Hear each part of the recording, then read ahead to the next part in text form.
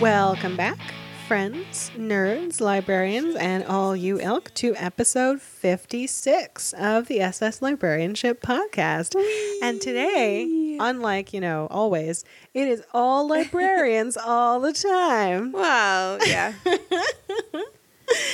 We watched The Librarians. Interesting. Yep.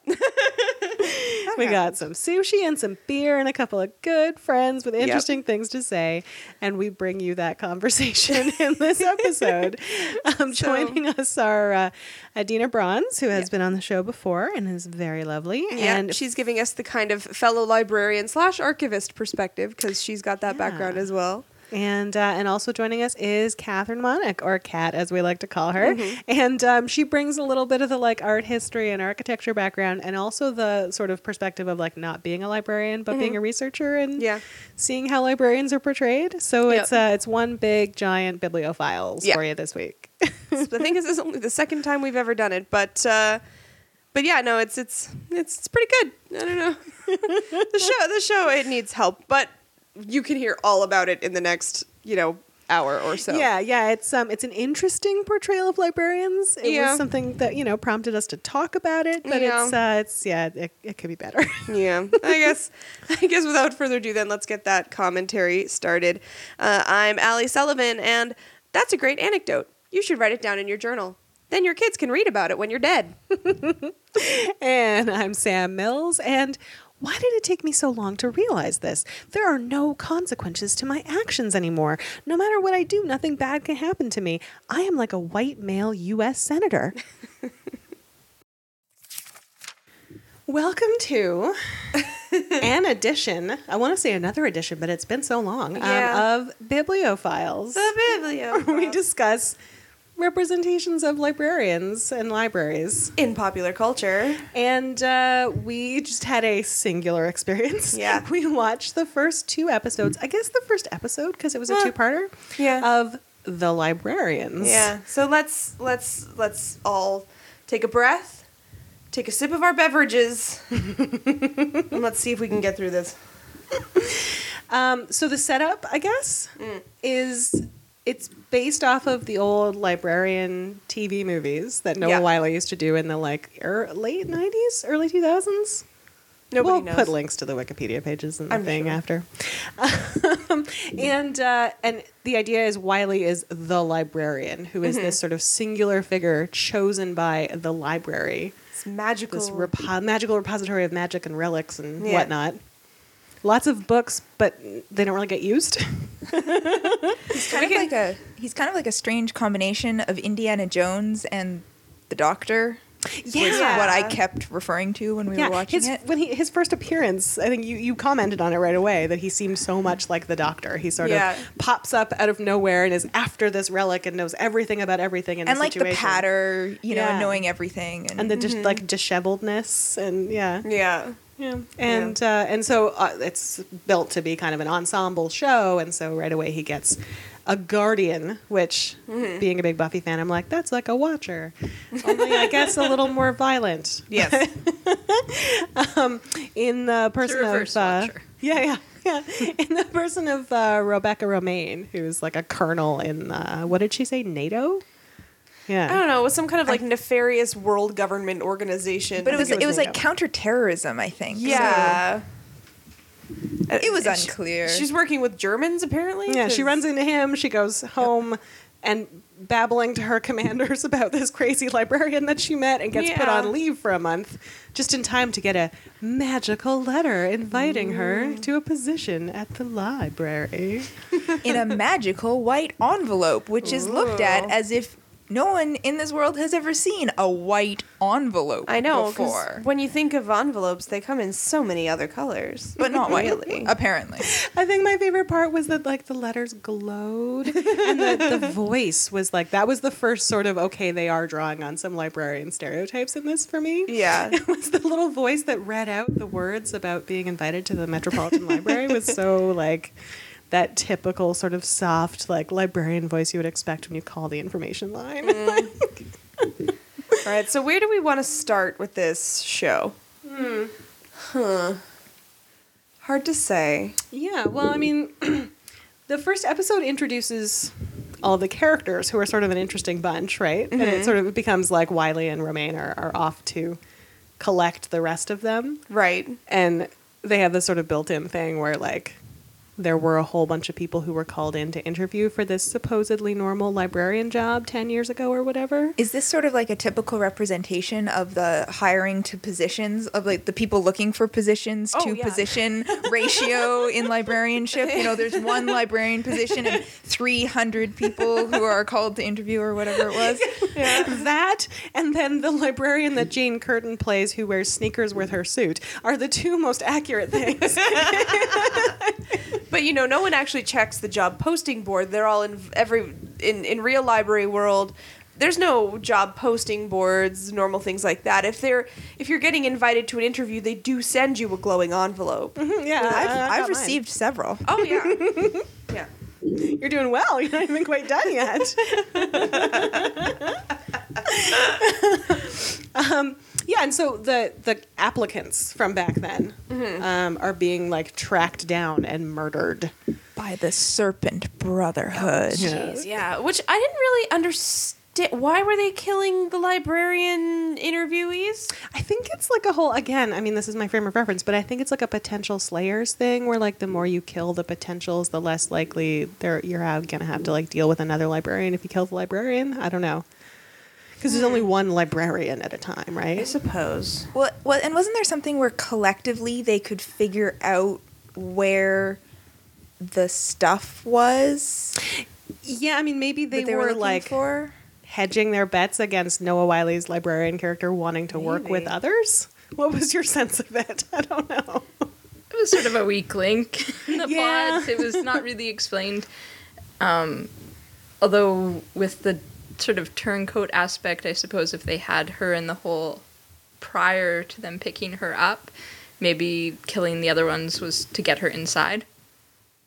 Oh, possibly. Maybe. You're talking about the one with the synesthete?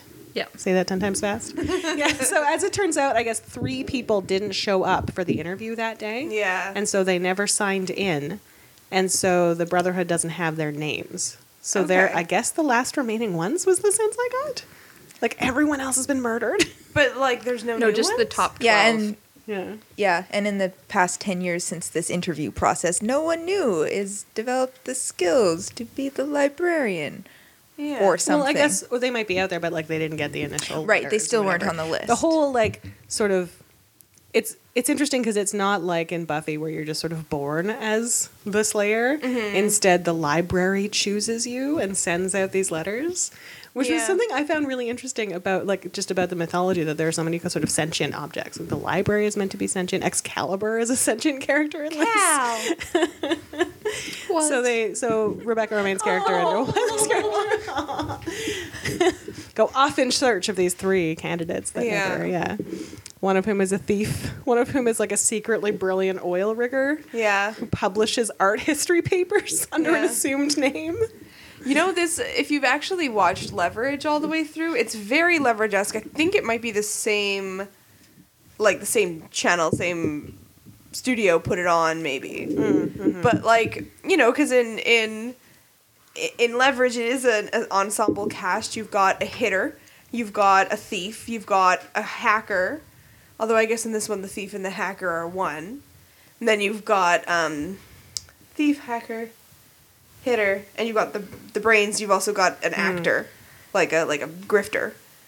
So it was really Yeah, and I mean, I haven't seen Leverage, but I would imagine that like the content of their plans and what they do is probably more unpacked in Leverage. I feel like this show leans a little on the whole magic, magic, which is kind of neat. Like the idea is there's magic and there's not that much of it left, and most of it's locked in artifacts. And so the whole deal with the librarian is he goes out and saves the artifacts and puts them away, and then no one ever does anything with them again. because that's what libraries are for. So yeah, okay. Let's talk about the library and how it's not a let's talk library. about that aspect of it, and let's ask Adina about this, because it really does kind of feel like an archive, right? I mean, a museum/archive. A museum/archive, maybe. I mean, visually it's full of books, which then you think library. That aren't put away properly. Definitely not. Oh my god, yeah, those Terrible. shelves were, yeah. They abuse really good books. set dressing, but painful to look at. Yeah. And it's full of artifacts. So in that way, it's actually nothing like an archive, which would be full of beautiful Hollinger boxes all neatly labeled. Yeah. But some of the things they do, they seem to rely a lot more on records than they do on, like, quote-unquote published material.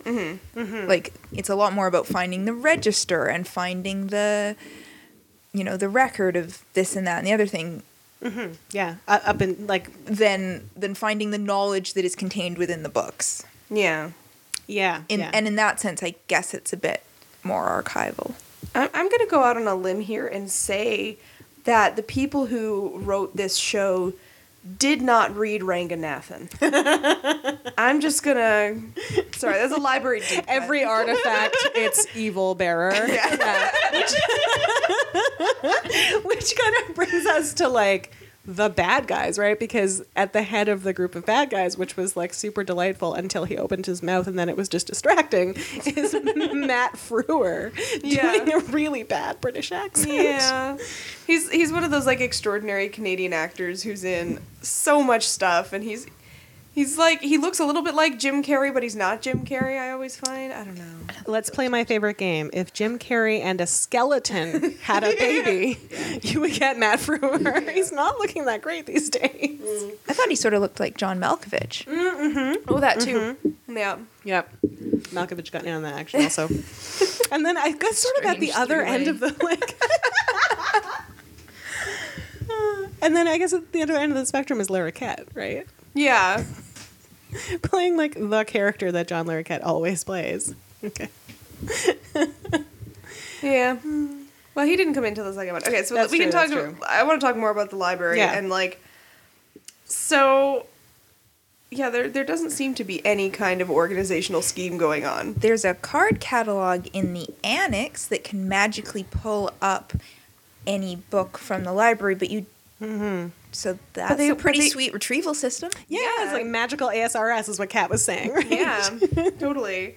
But it also seemed to me, but when he said, he's like, oh, it's in this shelf on this row, and I'm just like, that's not, you didn't have a call number, man? Yeah. Like, how much research do you think they did? Like, less than none?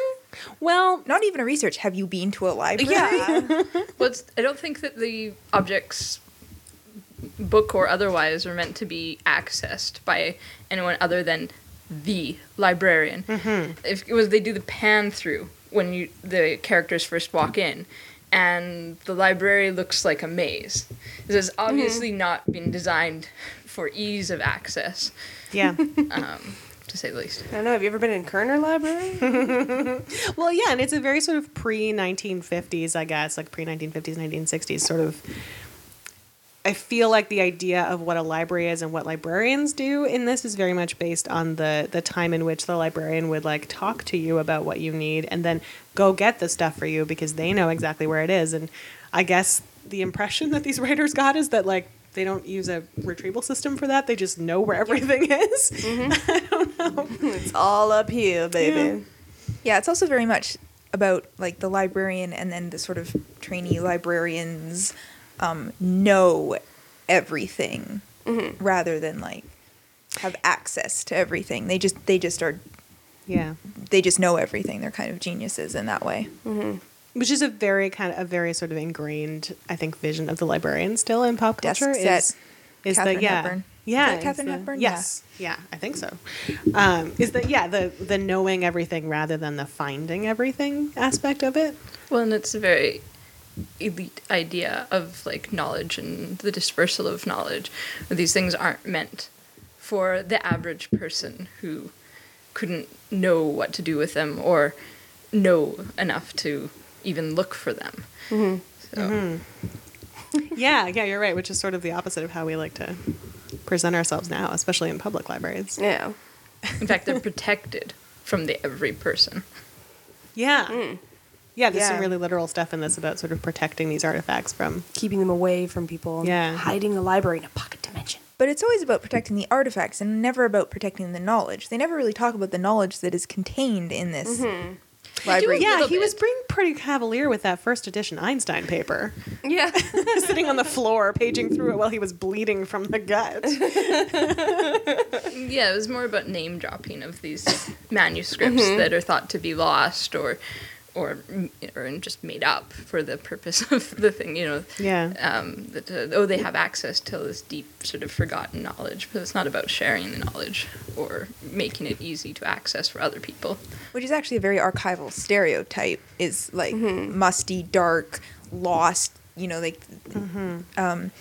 had a few classes talk sort of about archives in pop culture, and of course terrible representation, not what they're really like, etc., etc. But a lot of it is sort of like discovering things in the lost archives, and that people don't really know what's back there. It's much more romantic where they're just being, Yes, as not opposed someone to who knows where no, everything is. no, we know where it is. Finding it. It's not romantic.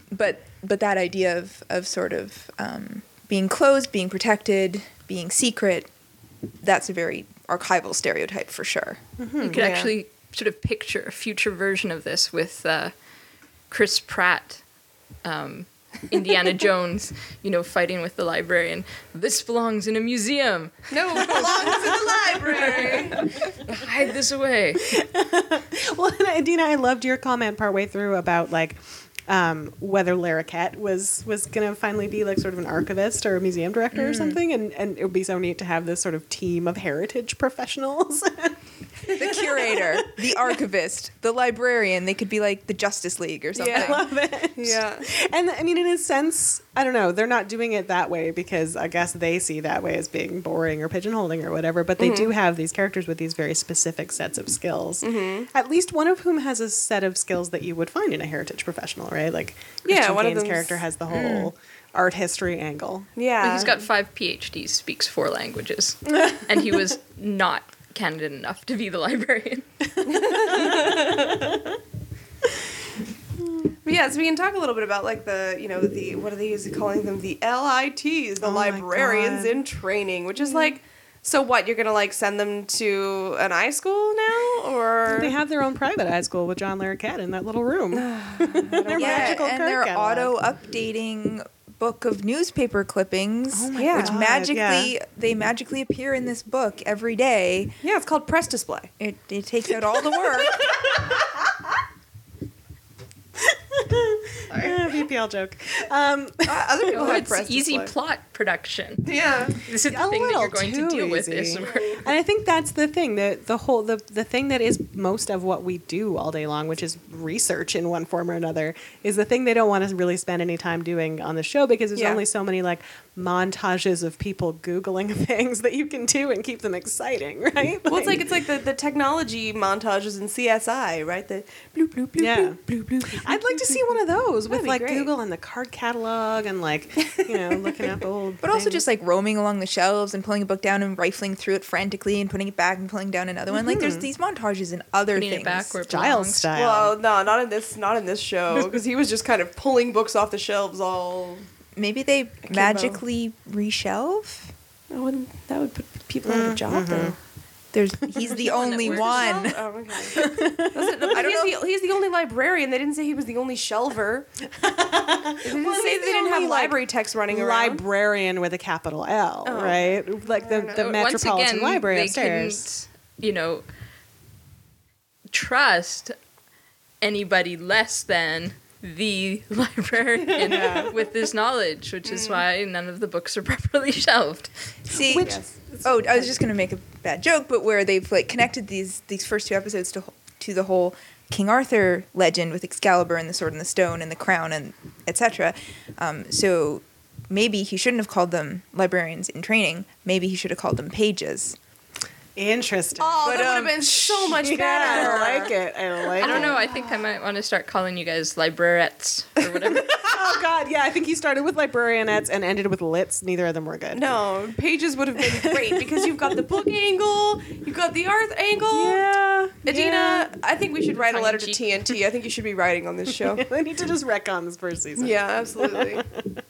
Well, and all of that sort of, all of this knowledge only being held by the one librarian and whatever sort of raises the also interesting issue of the character of Charlene, right? who I think we all really enjoy. Yeah, Jane Curtin is just the best.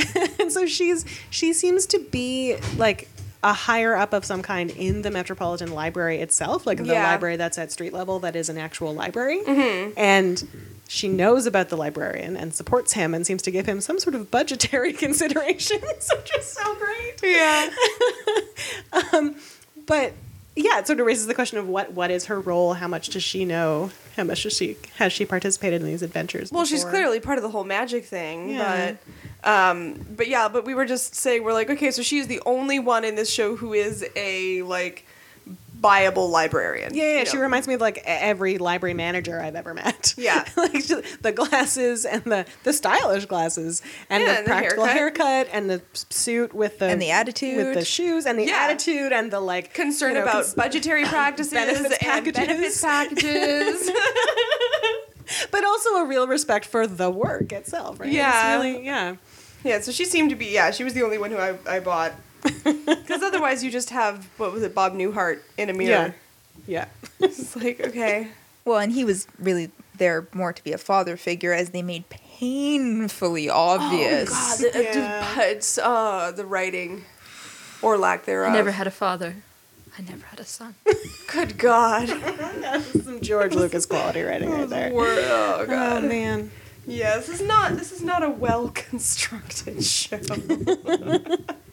That said, I mean the bits where everyone's sort of using their specific sets of skills were pretty fun, right? I mean, Yeah. so there's two very young characters who seem like they would have been way too young to be librarian candidates 10 years ago, but I guess are extremely brilliant. And one is an Asian Australian thief. Yep. 2 FBI files. Oh my god, I missed that part. Like, regular one and the secret one. yeah. Secret FBI. And the other is this like sweet, quiet, red-haired janitor who is like a secret genius, but all of her senses are cross-wired in her brain. Who also in some ways really fits the librarian stereotype. You know, she wears these sort of cute print dresses with cardigans, and like her look is very, sort of stereotype modern female Yeah. librarian. Yeah. They didn't give her big old glasses, which they could have, but yeah, you know, she's got the pale and she looks kind of frail, and yeah, I can definitely see it. And she's definitely, I mean, there's bits of Noah Wiley's character that are very Sherlocky. But I feel Yeah. like she's also bringing in that sort of, that angle of all of these shows that are really popular in the last decade the or so. mind of this sort of- fallacy. I actually really the liked numbers type of like, you know, you visually see all these equations and everything floating around her head as she's figuring things out. Yeah, that was like the only. They don't adhere to their own rules, though. She's very specific about where her senses were crossed and how they appear to her and things like that. And numbers and colors were mixed. You don't see that. But that was like one of the only, because the CGI graphics on this show, some of them are bad. But that was the only one that I really liked, was the way that Some. they. Well, the only one I liked was the way that they kind of did have the numbers flying around her head. Especially there's one part where she's trying to figure out some like planetary movements, since they actually have her like drawing the things in the sky. I thought that was kind of neat. That was pretty cool. Yeah. She also uses a tablet-like motion to flick through ideas Yeah. Yeah. and dismiss them. Very low budget. Very modern. Yeah. Yeah. Yeah, that was when they were at the Henge Baby head. with those very realistic rocks. Because the whole plot of this two-parter, I guess, hinges on the whole like Arthur as a Roman type of Yeah, is that theory. an actual I theory? guess that's a It's a theory. theory. Yeah. Oh, okay. Fair enough. But like, my question about that henge particularly is, how is that not like a tourist attraction? It's in the middle of a black forest, but yeah, it's in the middle of like a giant ass clearing. Well, that part actually sort of made sense to me in the sense of like there are a lot of those things all over the British With its Isles. giant some button of that them you are press. that was in Germany. and- Black Forest is in Oh, Germany. was it? Okay. Yeah. Because I'm just thinking I've been to one of those before that like yes is a tourist attraction but is quite quiet compared to Stonehenge. okay. So I don't know. But yeah, it was very polystyrene and Oh like, yeah. I Push think a button and then the panel falls off. and there's a metal. I think that was the one moment that we all sort of equally enjoyed when it happened. Was the they figured out all the stuff and then they just tapped the panel on the outside of the. When it popped off, Kat, I think you visited her. You went, what? There's the we've given up trying moment. Of, Yeah. There was not a lot of, we're taking ourselves seriously, you must take us seriously. So, you're not taking it too seriously, but that was just the sharks will be jumped, get over it. Which, considering they find the crown of Arthur and participate in things and interact with a sentient sword, Excalibur. Yeah. It's the sharks jumped, But can you jump a shark? Isn't that just setting precedent, though? Mm-hmm. Because, you can't jump a shark in the first episode. Well, what's interesting about that, though, and some of us were commenting on this, is the fact that, there's certain stuff in the show that's really cheesy, but that you're supposed to be taking at face value, like the panel coming off of the henge. Mm-hmm. But then there's certain stuff where, Rebecca Romaine says at one point something about, having to, stop magic from re-entering the world, and then she sort of stops and looks at the rest of them and goes, I can't believe I just said that with a straight face. Yeah, some of it they are poking at themselves. Yeah. Yeah, lampshading is a good term for it. Yeah. Because I feel like in some ways that's not them being clever or cute, that's them kind of covering their asses. Yeah. Well, At least being somewhat self-aware. Yeah. Of what they're producing and what it... What was kind of weird though was what was his face? Who was the oil rig working genius? Yeah. Christian. So he's a genius, right? He's Stone, he knows right? all his art history and et cetera, et cetera. And he gives them a bit of help with the painting of the crown. Mm-hmm. Not that much, really. Yeah. And then everything else that they get him to do in the 2 episodes is either beat people up or use his engineering know-how to weld something cross or wires or whatever. Yeah, he does have a discussion about art history with some pretentious British. Yeah, but that was of his Buckingham own Palace. accord Yeah, when he was that's true, yeah. supposed to be doing other things. Yeah. Yeah, no, I think you're right. I think Christian Kane is maybe 60% there as eye candy, which is fine by me. I mean, maybe his art history know-how will be used more in future episodes. I mean, this is based on 2, so. Yeah, and this one was very heavy on the puzzle solving, which I guess gave I'm forgetting all of their names already, which I guess gave the girl with the synesthesia more to do. Which Quinn? No, I'm thinking because the main character's name is Flynn. we'll link to all of this. Sure. But I think the other disappointing thing with giving him so little to do, in terms of, academics or whatever, is that they're also taking away from the only person there who's meant to be Marshall, in her role. Yeah. And, by sort of, let's let the big guy from the oil rig deal with it, because obviously he must be down to fight all the time. Yeah, and it's probably also one of those things of it's okay, if you have male henchman antagonist coming, girl can beat up him, but he can't beat up her. So if you want to see someone getting hit by a man, it's going to have to be a male character. Just because of our, squeamishness. I guess. I feel like But there were usually some that's a moments way where of she got keying into in that two-way someone's fight. evil is that they're willing to hit the girl. Oh, gosh. Yeah. That's one of the best things about Guardian of the Galaxy, is the fight between Chris Pratt and Zoe. Saldana. Yes, thank you. Is that he was just and he hit her, and you're just you never see you hear her do that. Yeah. Well, and that brings maybe an interesting part of this up too, which is the gender roles involved in this were actually really interesting to me. You have almost this reversal where sort of the more cerebral, more sensitive role is Flynn as the librarian, and the more physical sort of military role is Rebecca Romaine's character. Although I feel like he still fits into a pretty standard male archetype character of the kind of roguish, Yeah. running around. And he does give a lot of orders and saving run around a lot. people, full of himself, kind And of very one man lone wolf. army kind Yeah. of thing. He's not the muscle, quote unquote, but he's But just he's a the brain, different. which is also sort of a male area traditionally. Yeah. But having the Guardian, Rebecca Romaine, be female. I mean, that's, I guess, a little bit different. And having the math genius be a woman is interesting too. You still don't see and that the art that history often on genius these. being a burly dude. Yeah. Yeah, that is actually probably of all the typologies that breaks the mold is probably the biggest one. I think. Yeah, and I mean, I don't know. Like, it's weird to begin with, just numbers wise, that the librarian is a dude.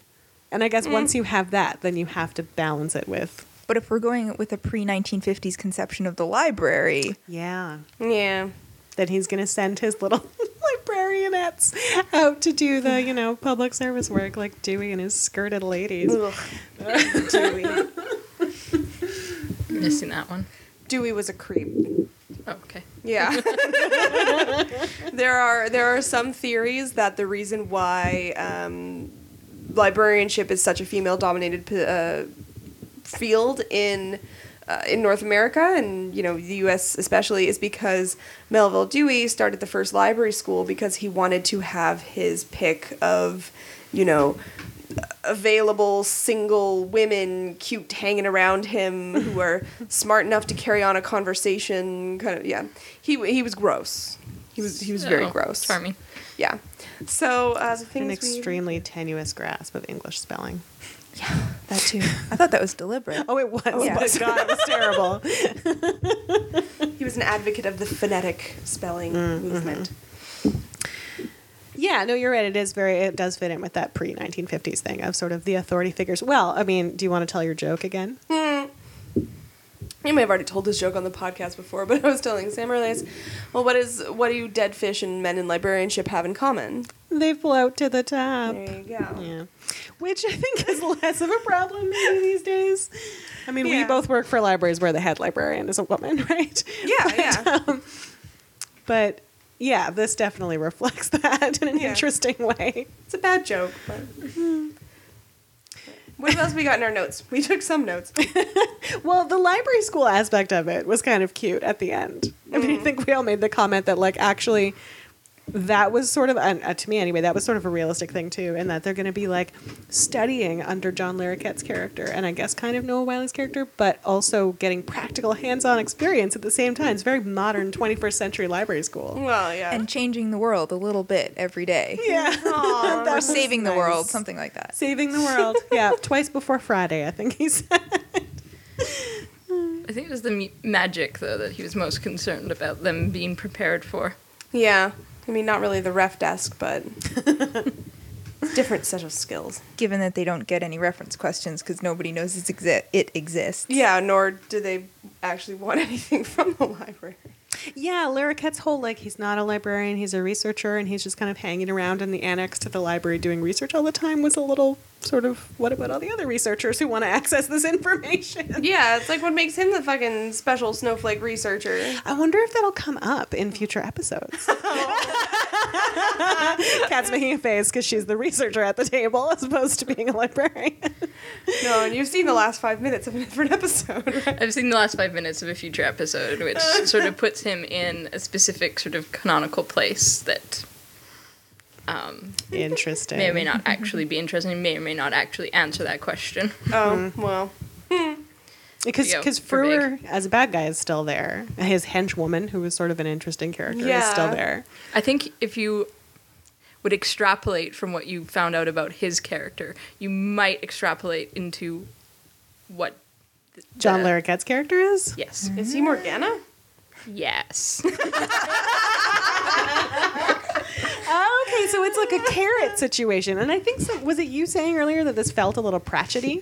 This sort of theory of magic? it was more sort of just the sentient library. Yeah. You know, like that it has this sort of personality and it kind of does what it wants. And quite frankly, it probably would be okay if an orangutan was the librarian.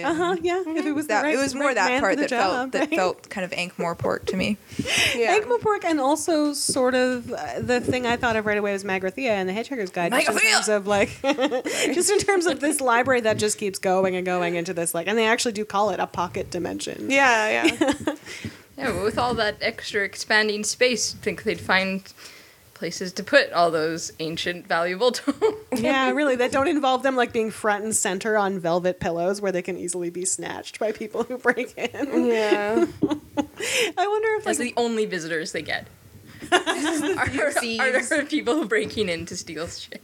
so basically every public library. No, I'm kidding. We'll cut that out. Although I've heard stories of people trying to walk out of VPL with computers. Not just VPL, SFU too. Oh, yeah. Oh man. The researcher angle is interesting though. Like I wonder if a future episode will deal with like people out there knowing about some of this stuff and wanting access to it. Like there's that great early Doctor Who episode with the guy who has the like online network of people who know about the Doctor. I feel like this show is sort of ripe for something like that. Got a Mr. Universe kind of. Well, they killed off the one person who seemed to be going in that direction. Pretty early. Yeah, that sort of led them to look for the other potentials. Yeah, let's just call them potentials. It's Candidates? better than lits.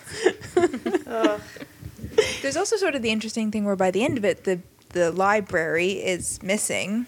And so what is it, you know?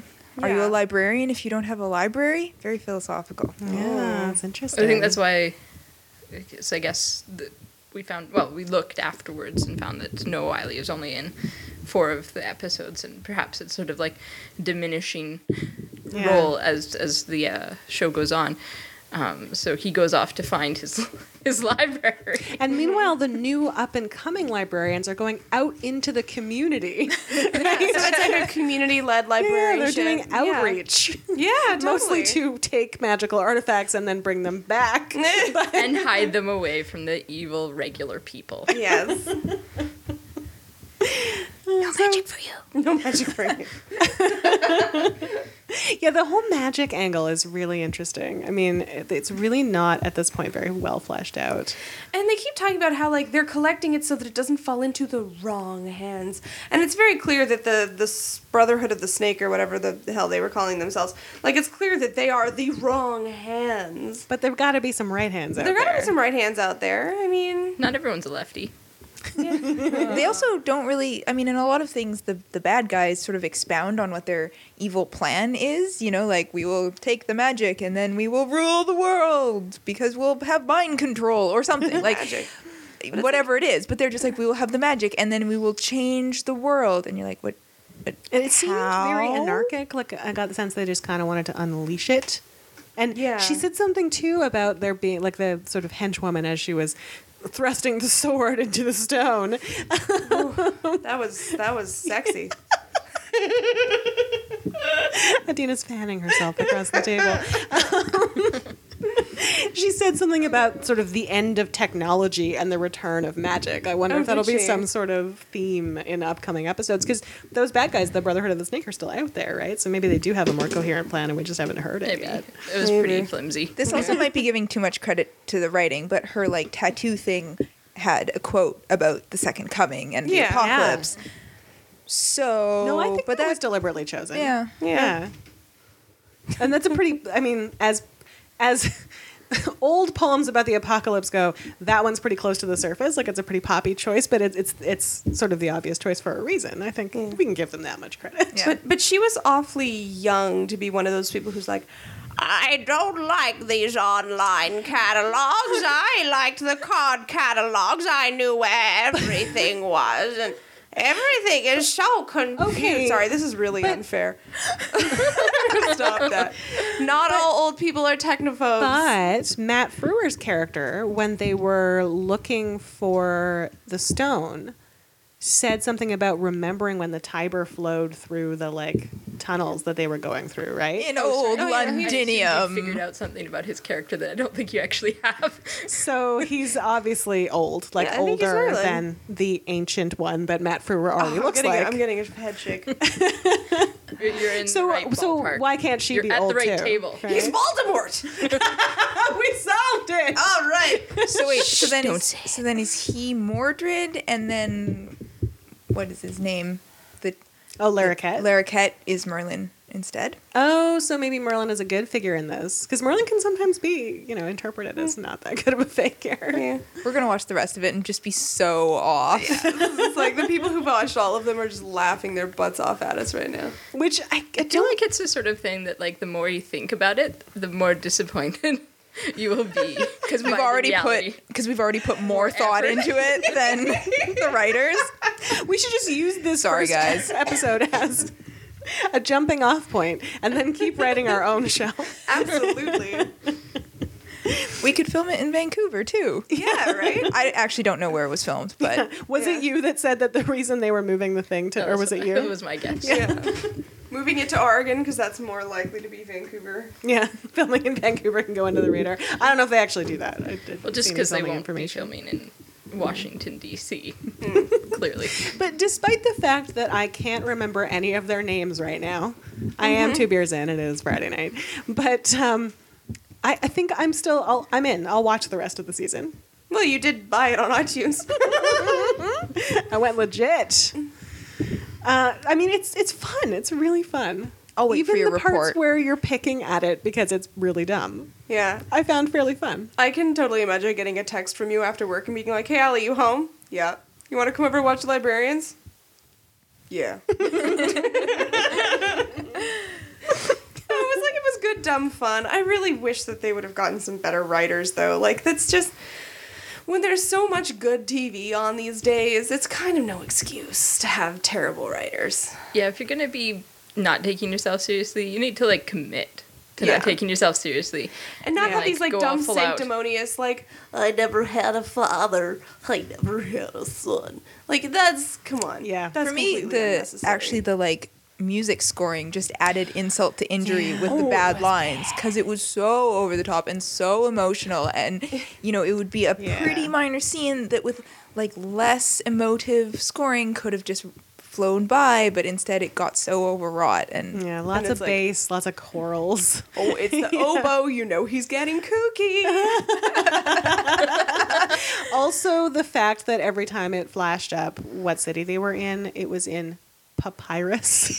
Or something very similar. What did you talk about the crazy. fonts? papyrus knockoff. Yeah, God, and then papyrus. the little okay, so a neat touch is that every episode is the librarians and right. So Yeah. the first half was librarians and the crown And of King Sorcerer's Arthur, Stone. and the second one was The Sword in the Stone. the sword in the Yeah. stone. Yeah, but man, the font that comes up in is pretty terrible too. Oh, yeah. And it But has the it's little inappropriately glowing terrible, writing. I think. Yeah.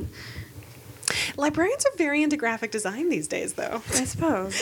Well, they refrained from going like gothic or something with the font. They went sort of, I don't know. Ridiculous. They tried to go modern, but they got stuck in like 1999. Yeah.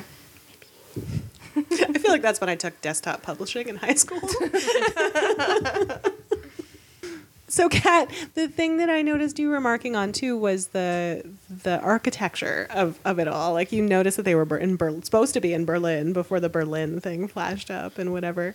Would you say that like I don't know, the look of the thing fit with what it was supposed to be in general? No. No. Okay. No, I'm interested. Tell us why. Well, it was distracting to the point of I don't know. It was What just like distracting. what was? Just the design overall. It was like they obviously used a lot of CG to create the library space, and weren't very interested in putting like a lot of texture into it. And so you have all these sort of mixtures of things that are meant to be quite old and having been around for a long time, books, hardware, bookshelves, all that sort of thing, and then mixed in with things that are sort of selectively newer for the set that, is obviously just where they had to work with or whatever. And so it's like, well, we decided to put these really old, like card catalogs into the wall here, and we'll just keep them there. But then we're going to like have a really updated staircase attached to them. It was just like it was a design that didn't seem to have a lot of thought behind it. I wonder if, you but it were might noticing... be a budget issue. Oh, I imagine. obviously, yeah. But I mean, you're I give them noticing that that credit. the actual details of that consciously, and I don't think I noticed any of that, but I think part of why it felt kind of fake to me was probably because I was picking up on that. Yeah. I mean, the card catalogs that sort of go in a sort of semicircle up the stairs. At one point, he opens a card catalog and you don't see, or wasn't paying attention enough to notice where he was, and I was really excited that maybe they had actually made these things openable. And then, of course, no, it was a separate card catalog, that was, rectilinear and sitting on the floor. And so, yeah, they've sort of thought about putting this hardware on. It's kind of like IKEA hacks, where you can always get these little like brass things and little papers in them to make, little brass pulls, and it's basically they just put it on the wall. So they have some thought into it, but not either enough for it to like... Or a very frustrated design department that like didn't have enough money. Yeah, and they have a bit of Art Deco and a bit of like, all these sort of sensibilities where they've given certain thought, a certain amount of thought, but yeah, maybe budget-wise aren't able to sort of carry it through. I don't know, it's a kind of eclecticism that doesn't harmonize well or make a lot of sense for things belonging in the same space, in the same universe kind of thing. It doesn't feel Part organic. of the reason why people love libraries, why just sort of regular people love libraries, especially old ones like the 42nd Street Library, is that texture, right? And that history. And it's weird they didn't make more of an effort. It's too bad.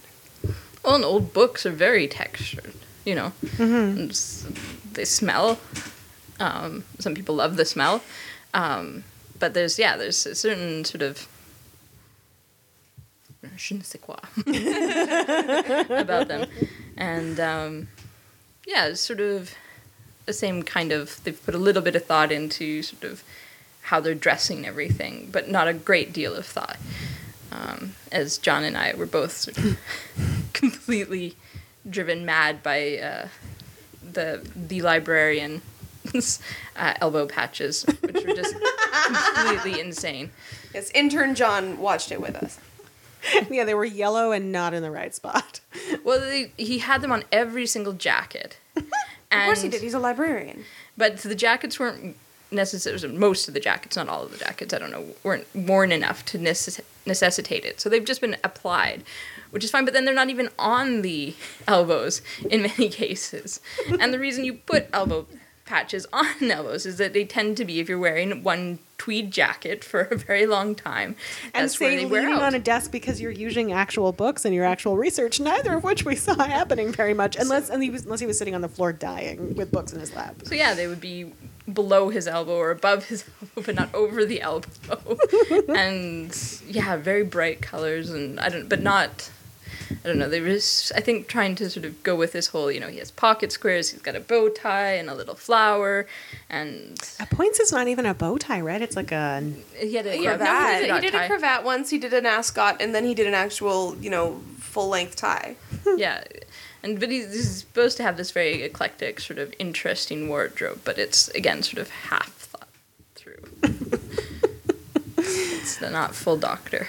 Well, maybe TNT will get the memo and they'll clean up the set design and that'll give them a little boost, because it's important, right, to be able to sort of look at something and believe that it's really happening, and this didn't quite get there. Yeah.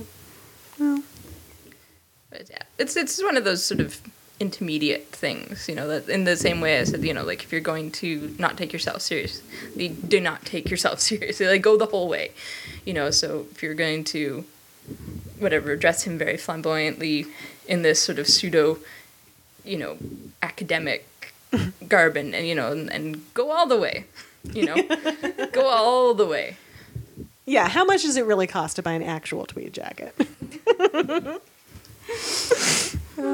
All right, so Sam is a wood watch again. I'll watch more. I want to see what happens with the new little baby librarians. I'd probably get drunk first, but I'd probably watch it.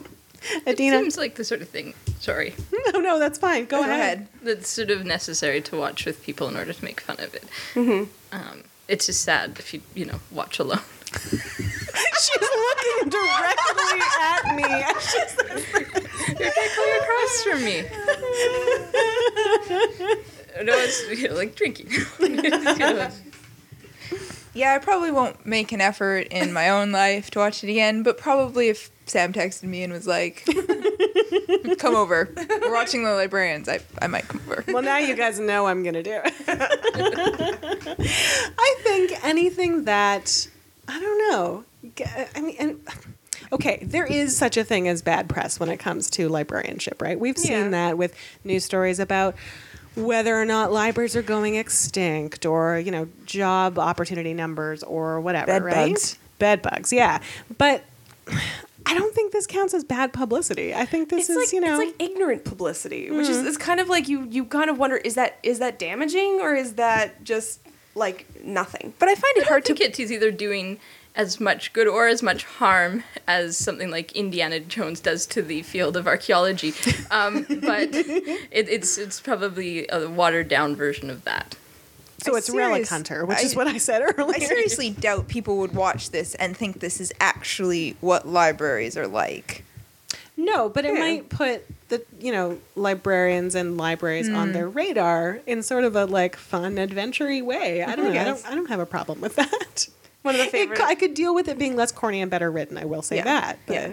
That's the only part of it that's a little bit embarrassing. I think one of my favorite things I've seen on Tumblr about this is someone put a sign up in their library that said, "Yes, I've seen the show on TNT. Yes, it is based on my life."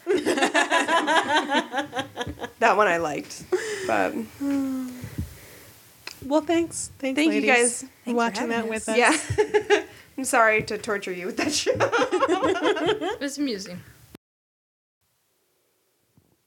Well, I look forward to your text messages where you call me over to watch The Librarians. I totally will. Yeah. I can definitely see that happening. And not just to get my money's worth. I think it'll be really fun to watch some more of it. It's nice to see, I don't know, I don't feel very reflected by that show. But, you know, it's not the kind of profession like being a doctor or a firefighter or whatever that gets glorified in the media a lot. So it is kind of fun to see it happen. You know, and I'd rather that, you know, people think that we're these weird kind of freaky superheroes than, you know, school marms or boring or mean or, you know. Yeah. We're out there scrapping and mixing it up. Yeah, totally. Although I would appreciate it if they actually, you know, shared the artifacts and did some Ranganathan.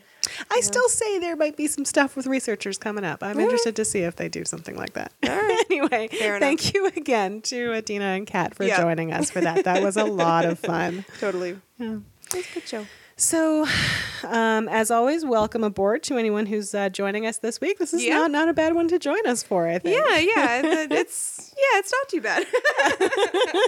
Nice and lighthearted. Fairly representative. And our numbers have been on a little bit of an uptick lately. So if you're just joining us, welcome. And we hope you enjoy the back catalog. There's lots to discover. And please get in touch with us and let us know what you think about the show. Absolutely. And if you're wondering how about you can get in touch with us, that's actually very easy to do. If you head over to our website at sslibrarianship.com, you can get in touch with us specifically or get in touch with the show in general. We are at sslibrarianship on Twitter, and our email, of course, is sslibrarianship@gmail.com. Mm-hmm. And if you feel like throwing a few shekels our way to keep our guests in beer and sushi as they help us explore such interesting and vital issues, and or if you feel like buying, a button or two and showing your nerd/librarian cred, you can find all of those options at sslibrarianship.com as well. Perfect. So I guess one of the things we just wanted to touch on is something that's really awesome that's happening on Tumblr today. So we're actually recording this show on March the 6th, which I don't know about you, Sam, but my dash was pretty awesome today. Yeah, since last night, actually. I was on the internet pretty late last night, and so I saw it kind of start. And thank you to everyone that I follow with the SS Librarianship Tumblr, because I've been getting a lot of really interesting and just like gorgeous and fun Blackout Day posts. Yeah. And quite frankly, and I think this is part of the impetus for Blackout Day, seeing some faces on my dash that I wouldn't maybe ordinarily see on social media or on the internet in general. So I think that was a really, really neat thing to do. Yeah, it's definitely a cool movement. It's a cool idea, and I'm so glad so many people on my dash, at least, actually took advantage of that, took advantage of the hashtag and took advantage of the idea. Yeah, shout out especially just in terms of the SS Librarianship Tumblr to Jesse himself and to Dean's Fallen Grace and to our friend I Like Your Stuffs, who have all been reblogging all sorts of really interesting, profound, silly, beautiful pictures and commentary to do with Blackout Day. I think, at least from my perspective as a white user of Tumblr and social media, it kind of did its job in that it showed me some corners of the internet I don't ordinarily see. So, yeah, same here. So it was really lovely, and I loved my dash today. Yeah, thank you for sharing your faces and your comments and your selfies with us. It's really beautiful. I hope more things like that happen in future. Absolutely. I hope it's just, a small step in the right direction. And I guess with that, all that's left is to thank Jonathan Coulton, as always, for the use of our theme song Glasses off the album Artificial Heart. I don't know what else I can say. He's an awesome dude, and you should check out his music if you haven't already. Absolutely, yeah. And now that he has officially sanctioned the use of that song on the podcast, I'm feeling very much delighted better about it. Yeah. And we were talking about the Zendrum earlier. I don't know how it came up, but if you're just getting into Jonathan Coulton, see if you can find some videos of him playing the Zendrum. It's a pretty interesting instrument. And I guess that's going to be it for us this week, guys. Let's all try to bring a little bit of the magic back into the world this week. And as always, we'll catch you on the proverbial flip side.